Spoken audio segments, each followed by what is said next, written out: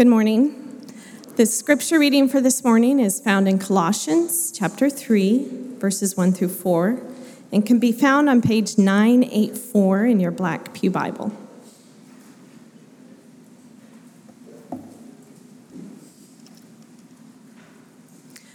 Colossians chapter 3, verse 1.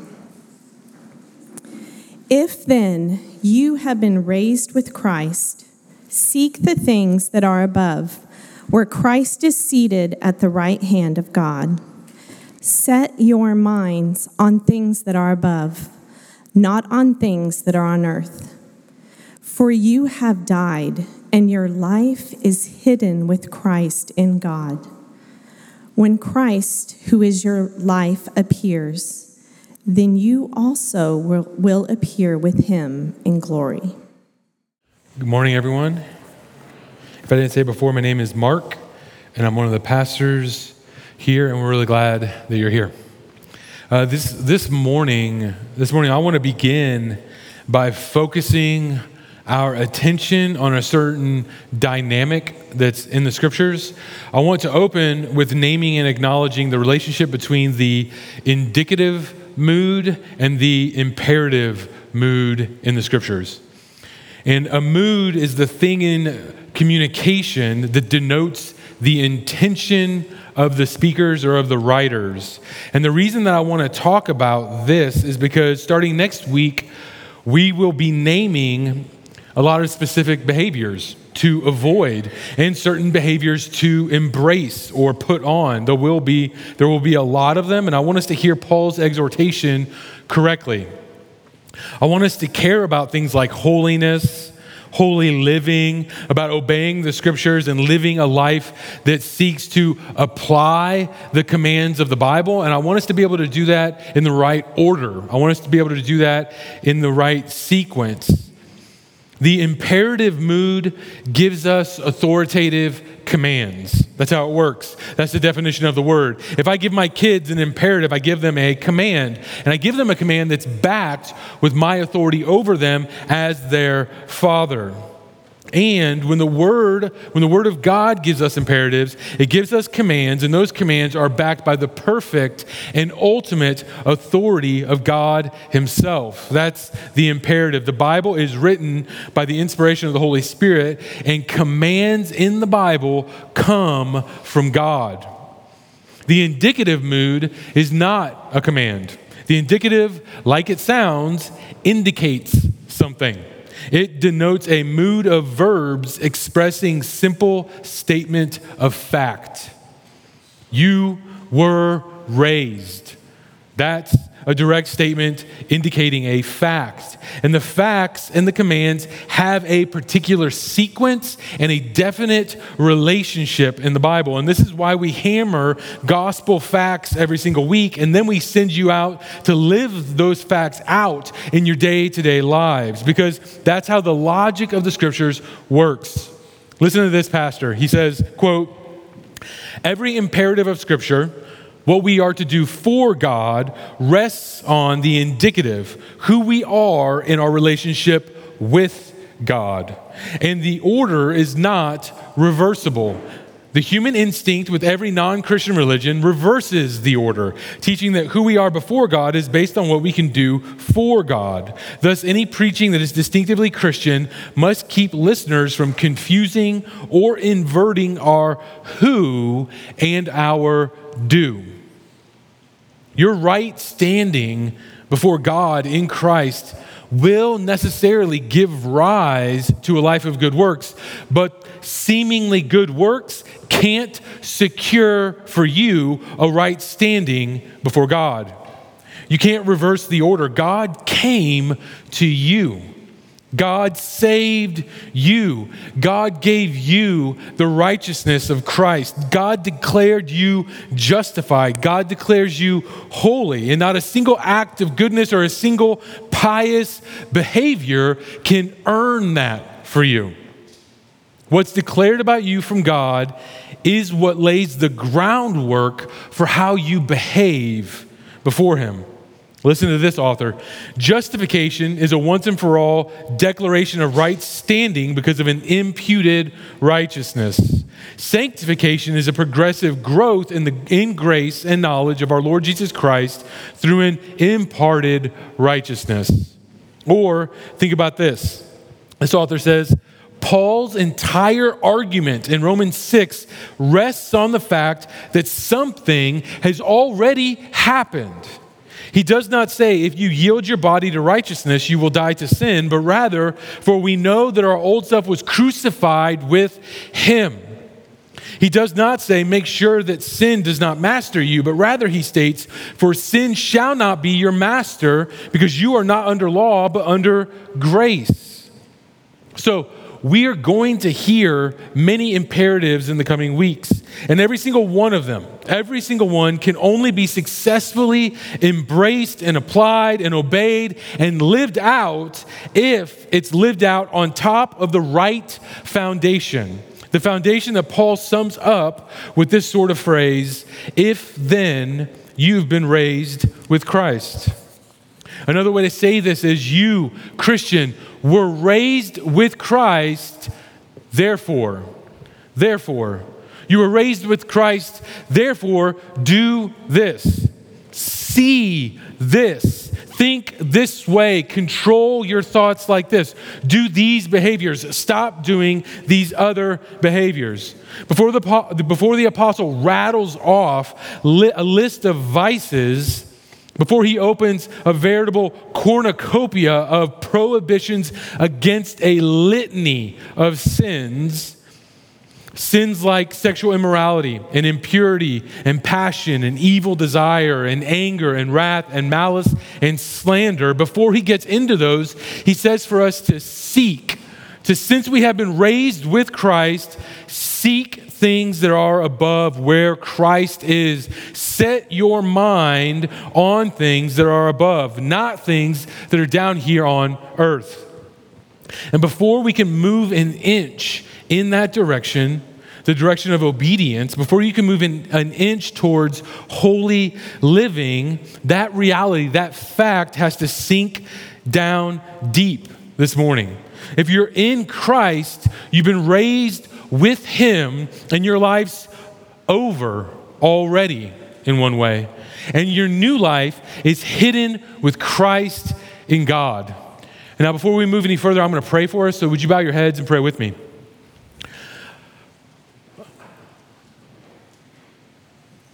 Holy Spirit, would you awaken our hearts?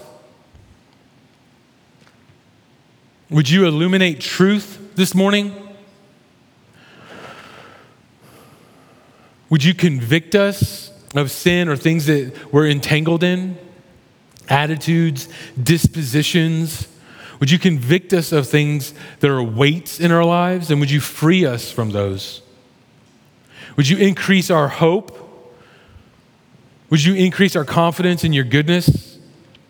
Would you wake us up, convict us, and give us the grace to repent, transform us from the inside out, fill us with faith this morning, I ask, in the name of Jesus.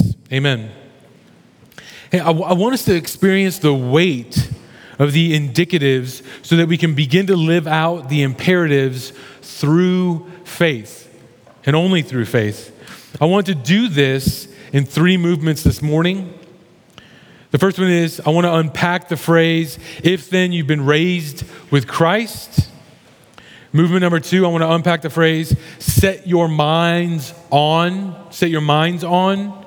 And then number 3, I want to unpack the command to seek the things that are above. First, if you've been raised with Christ, listen to this author. Resurrection and death are not figurative metaphors in this respect. Believers' spiritual death has occurred and will be followed by a physical death. A real redemptive, historical, spiritual resurrection has been inaugurated and will be completely at the eschaton in physical resurrection. The first thing that needs to be shouted from the mountains is that this reality in the believer's life isn't a metaphor.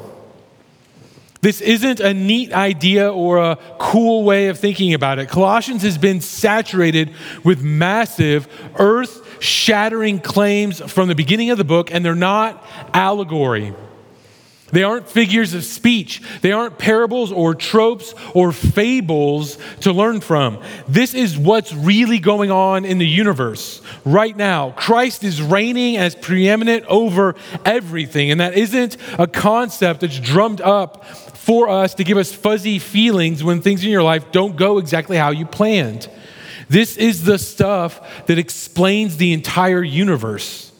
This isn't a thought experiment to get you to next week. Your death, in a real way, has already happened. Your death to sin, your death to the ruling spirits, your death to principalities, your death to your own self-focused dreams or plans or visions of what you thought your life should be. Paul says in Galatians, "For I have been crucified with Christ," and we hear that and we say, "What? No, I haven't. No, I haven't. I didn't get on a cross. Nobody flogged me. I wasn't nailed to a wooden beam," and yet in a real way, Christian, yes, you were. Yes, you were. It is no longer you who live, but Christ who lives in you. And this life that we touch and feel and realize every day, we live by faith in Jesus who loves you and gave himself for you. And there's a real struggle here. It feels like it's just you living. The impulses to sin in your life are still alive and strong.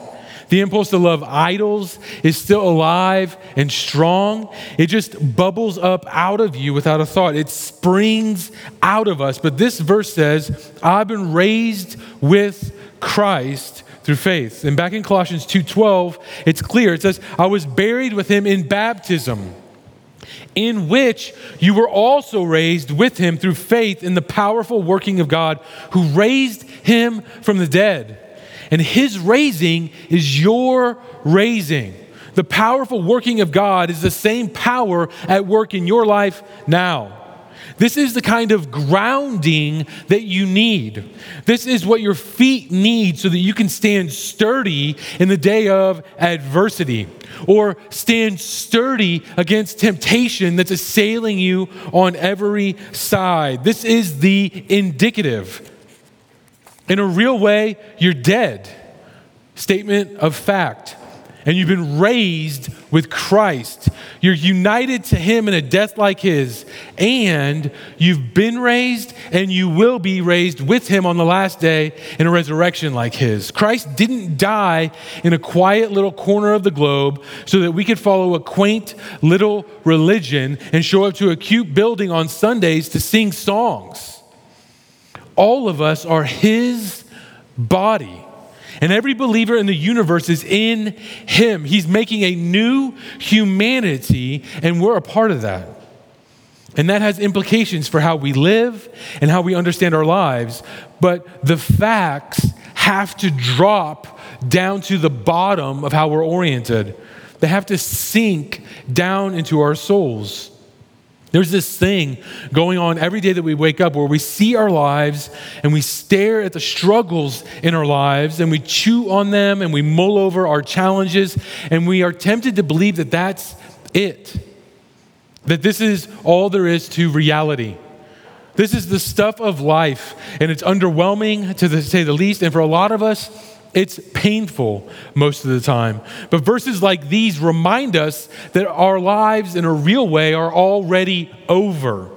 There's a life that's new, and that's your resurrection life, and Christ keeps it for you. It's hidden in God. It's hidden from us. John Piper says it really succinctly this way: 1 second of the revelation of that hidden life will make you realize that you've never lived at all.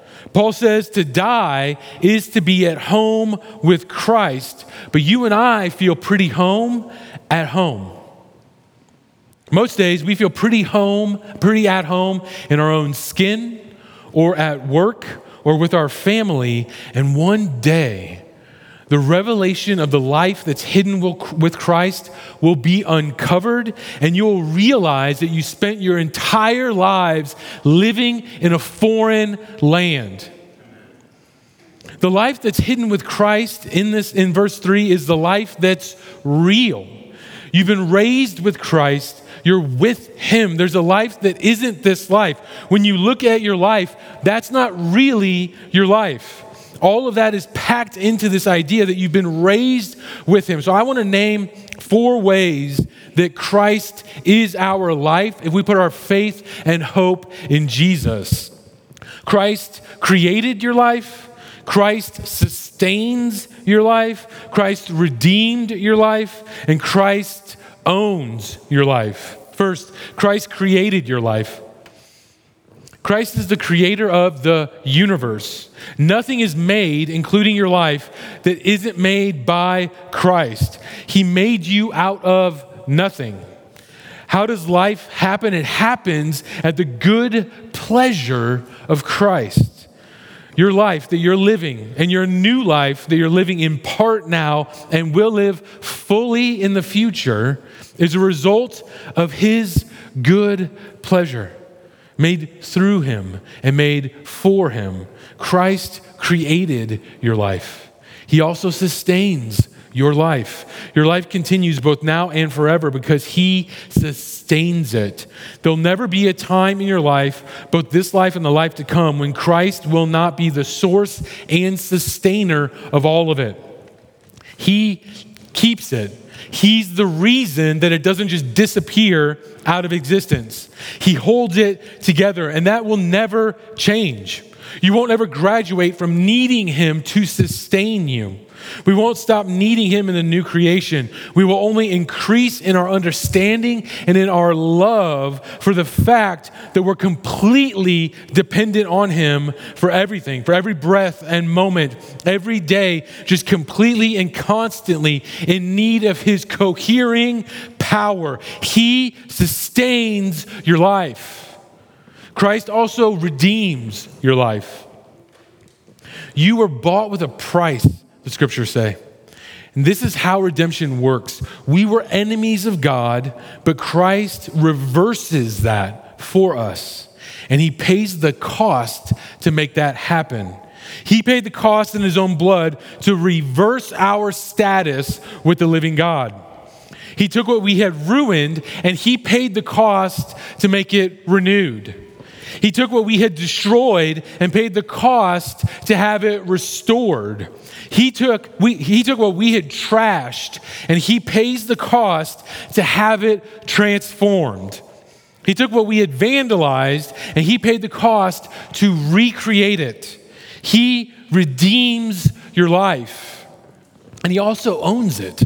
He owns your life. This is interesting because your life never belonged to you in the first place. But there did exist a time for all of us where we were under the delusion that it did. But that was a lie. Your life has never been yours. Exodus 19:5 says, "All the earth is mine." Deuteronomy 10:14 says, "Behold, to the Lord your God belong heaven and the highest heavens and the earth and all that is in it." Job 41:11 says, "Whatever is under the whole heaven is mine." And yet how arrogant of us or insolent of us to ever have lived a second of our lives like they belong to us. I want to free you this morning from traps by reminding you that your money isn't yours. Your stuff doesn't belong to you. And also, your body isn't yours, your brain and heart and soul, which means your opinions aren't yours to have or hold however you want to and do with them however you please. Our emotions, our feelings, our expressions, our attitudes and dispositions, all of these things are owned by Christ. We don't have any rights. We don't have any complaints against God. Christ owns everything and he owns everyone. And if that bugs you, then that's the kindness of a loving father to nudge you in the direction of noticing bristling and rebellion left. That's his kindness to expose sin in your life so that you can kill more of your remaining self-importance. Since you've been raised with Christ, reckon yourself raised with Christ. Much of our walk and struggle is trying to believe what's already true about us. The truest you is hidden. We have a deposit of it now. We have a taste of it now. But we have to labor to reckon ourselves with true reality. Which brings me to movement number 2. Verse 2 says, set your mind on things that are above and not on things that are on the earth. There's going to be many opportunities to apply this imperative in the weeks to come. But first, let me say that the Christian life can only be lived top down, not bottom up. And what I mean by that is that these false teachers are recommending and judging and pushing these Christians and trying to get them to believe that they can ascend up to God by their behaviors or by their asceticism. And you can't ascend the throne room with visions or experiences or asceticism. You can't perform incantations to get God to see you and do what you want. You can't cut your body or punish yourself in order to get God to notice you. It doesn't start with us. The Christian life is fueled with this kind of indirect power. Your hidden life changes your seen life. Your attachment to the vine produces the fruit.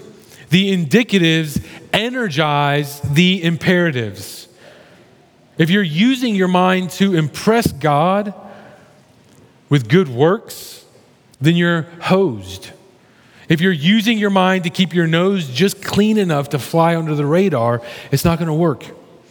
The way the Christian life works is you try to understand and grasp and absorb the realist realities in the universe, the things that are already true about you.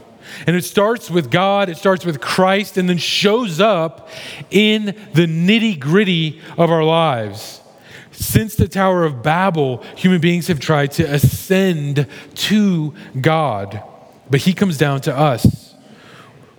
We're tempted to try to manipulate fate or karma or whatever to get God to do what we want, but Christ rearranges our desires. We try to control God, and Christ reminds us that we can't control anything. The Christian life is a life lived in dependence on the Spirit of God and oriented toward things above. And that's the only way to do things on earth in a way that matters, in a way that lasts. This phrase, set your mind on things that are above, is the same word group in Greek that Paul uses in Philippians 2:5, where he says, have this kind of mind amongst yourselves, which is yours in Christ Jesus. Have a certain kind of mindset.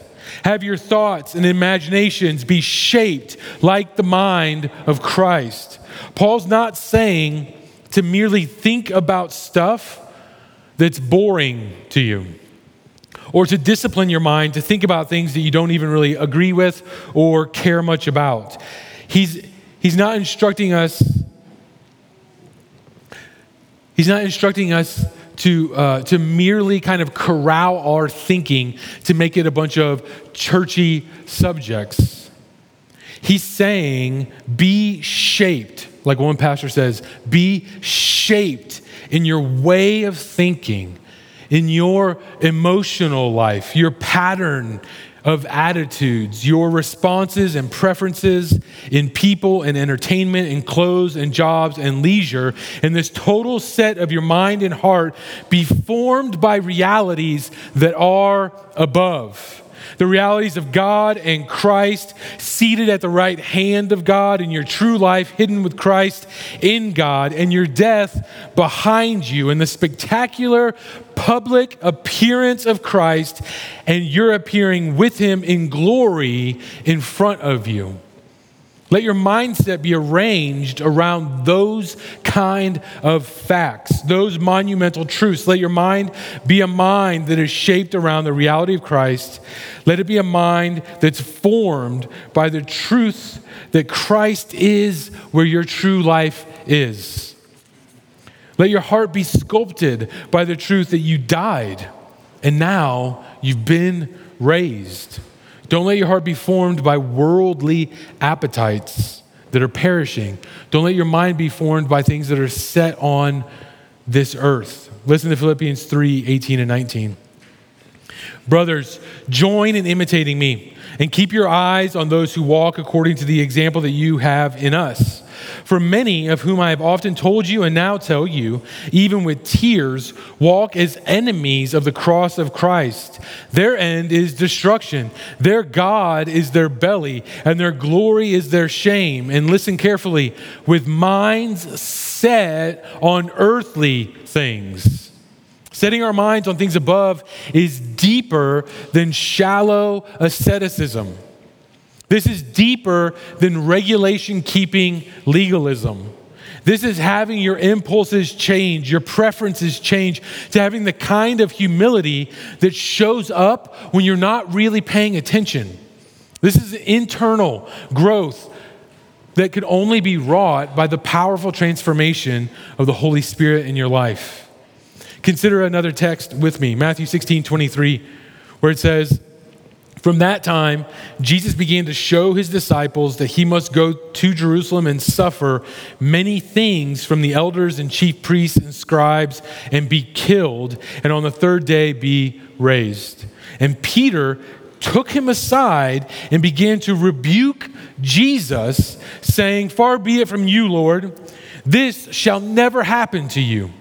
And Jesus turns to Peter and looks right in his eyes and says, get behind me, Satan.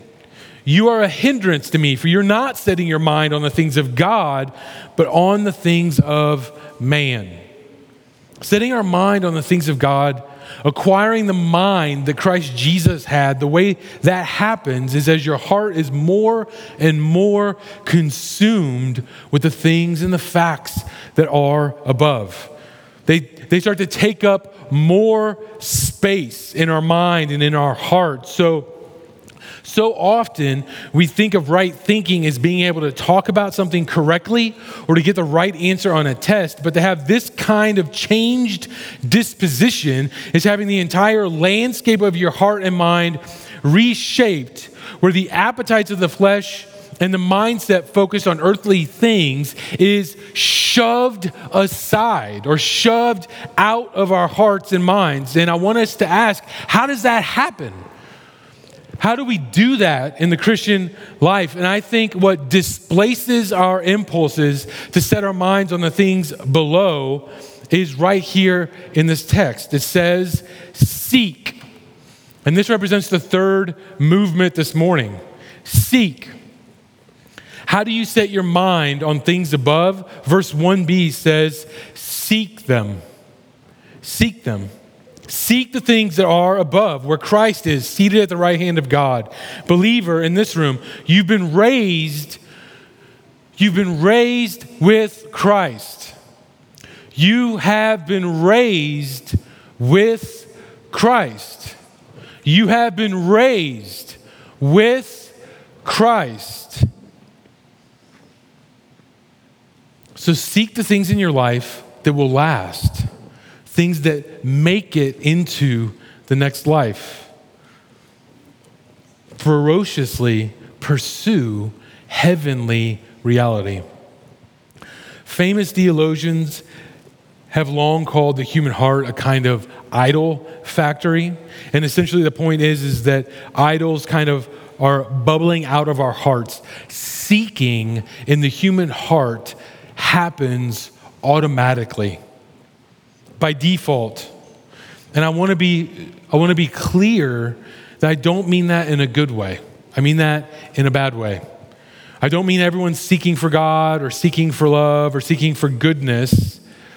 I'm thinking about places like Romans, where it says that those who live according to the flesh set their minds on the things of the flesh, but those who live according to the Spirit set their mind on the things of the Spirit. To set the mind on the flesh is death.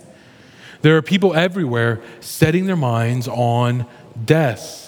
And the way that manifests itself is that they're seeking carnal realities and they worship false gods. But the human heart is always oriented toward what it desires, what it loves. It seeks. It can't not seek. And I know I'm not blowing anybody's mind right now.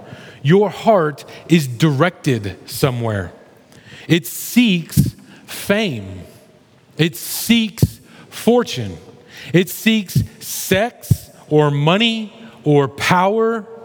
Ultimately, it seeks to be God, to shake loose of God's authority and try to usurp his seat on the throne because we want to have the glory that only God deserves. When he says things like, I'm not going to share my glory with anybody else, he doesn't say that in a vacuum. We try to steal God's glory. And we do it all the time. And even nowadays in culture, we have a habit of explaining all of our sinful behavior away by claiming that we have good or at least neutral motives. But the scriptures don't really reinforce that explanation. We seek to hurt people because we're offended in our pride and we're angry and we want to be God and they shouldn't treat me like that. We seek to be worshiped and respected and adored and obeyed because we want to be God. We seek to judge and disqualify other people because we're pretty sure that we should be in charge. We seek pleasure and leisure and sin because it's a feature of human beings to seek something. Even the man that doesn't look like he's seeking anything is seeking the false freedom of irresponsibility. Even the slothful man is seeking the short-lived pleasure of not doing work that's his to do. Even the controlling person is seeking the comfort that comes from not being challenged. Our hearts drive us, and they drive us to seek in service of what we're worshiping. We serve a master always, and the Bible says that we can't have two.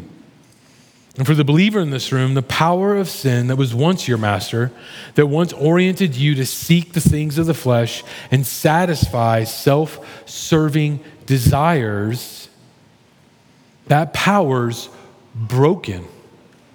That power is broken. This is the difference of the believer. The Christian has been freed from the power of sin so that they are able to seek the things that are above by the power of the Holy Spirit. And remember the sequence. You aren't seeking salvation. You aren't seeking, to get salvation. You are seeking because you've been saved, right? You aren't seeking to accomplish death to sin. You're seeking because you're dead to sin already.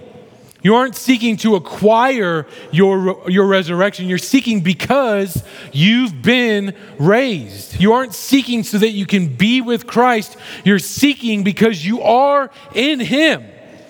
You aren't seeking so that you can earn something.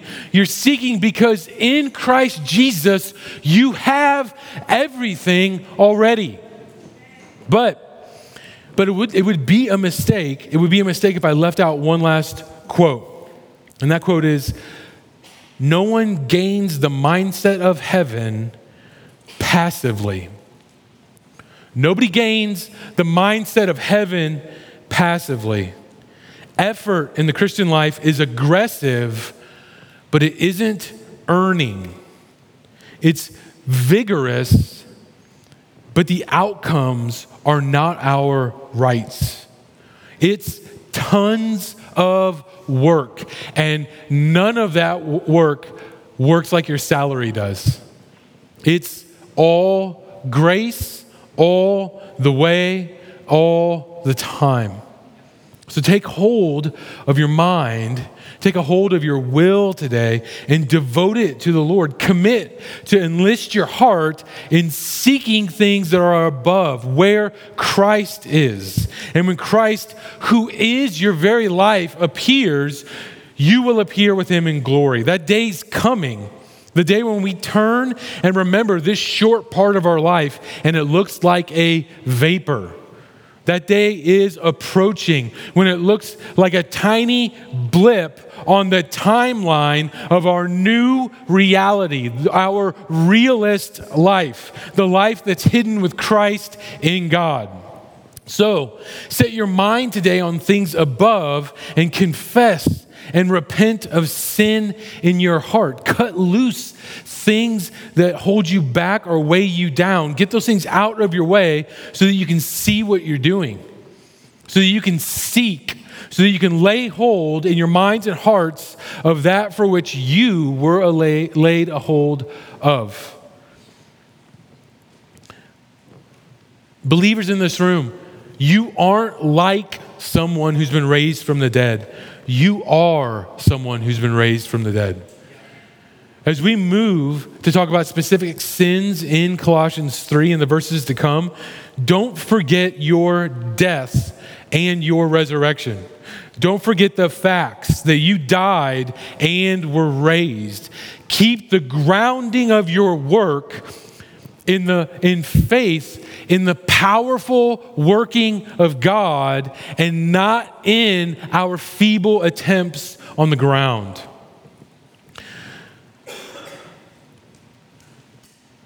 I want to move to take communion this morning, and that isn't an empty ritual that we do. It isn't a mindless act that we do.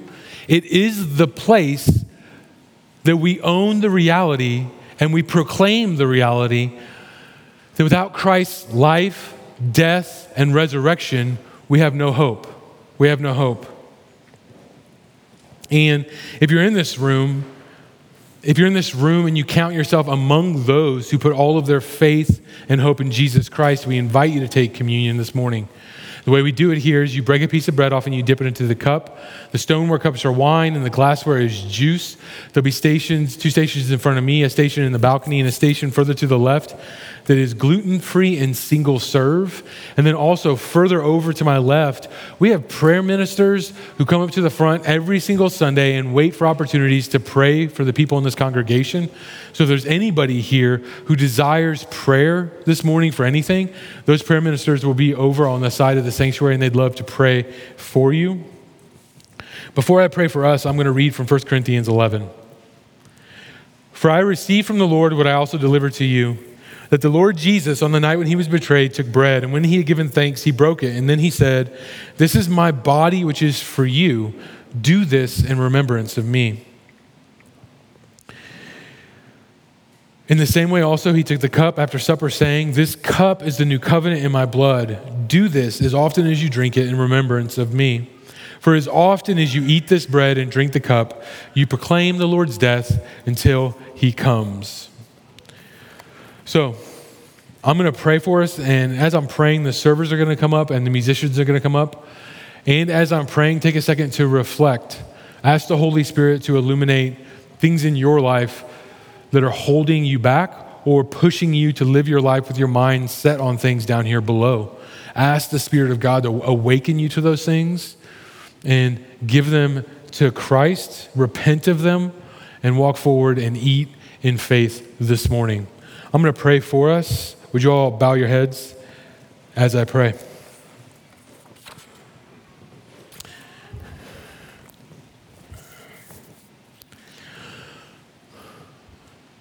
Spirit of God, would you come this morning and strengthen our faith? Would you transform our hearts from the inside out? Would you sanctify us? Would you push out being consumed with worldly things, with earthly things, with things that are perishing? And would you consume our hearts and minds with heavenly realities?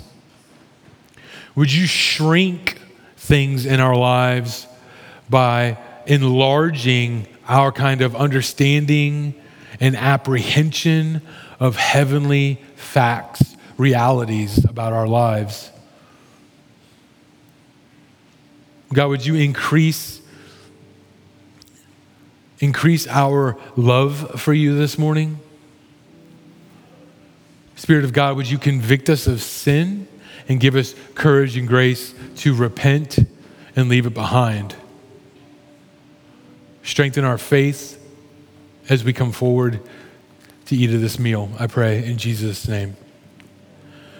So come up whenever you're ready and eat in faith.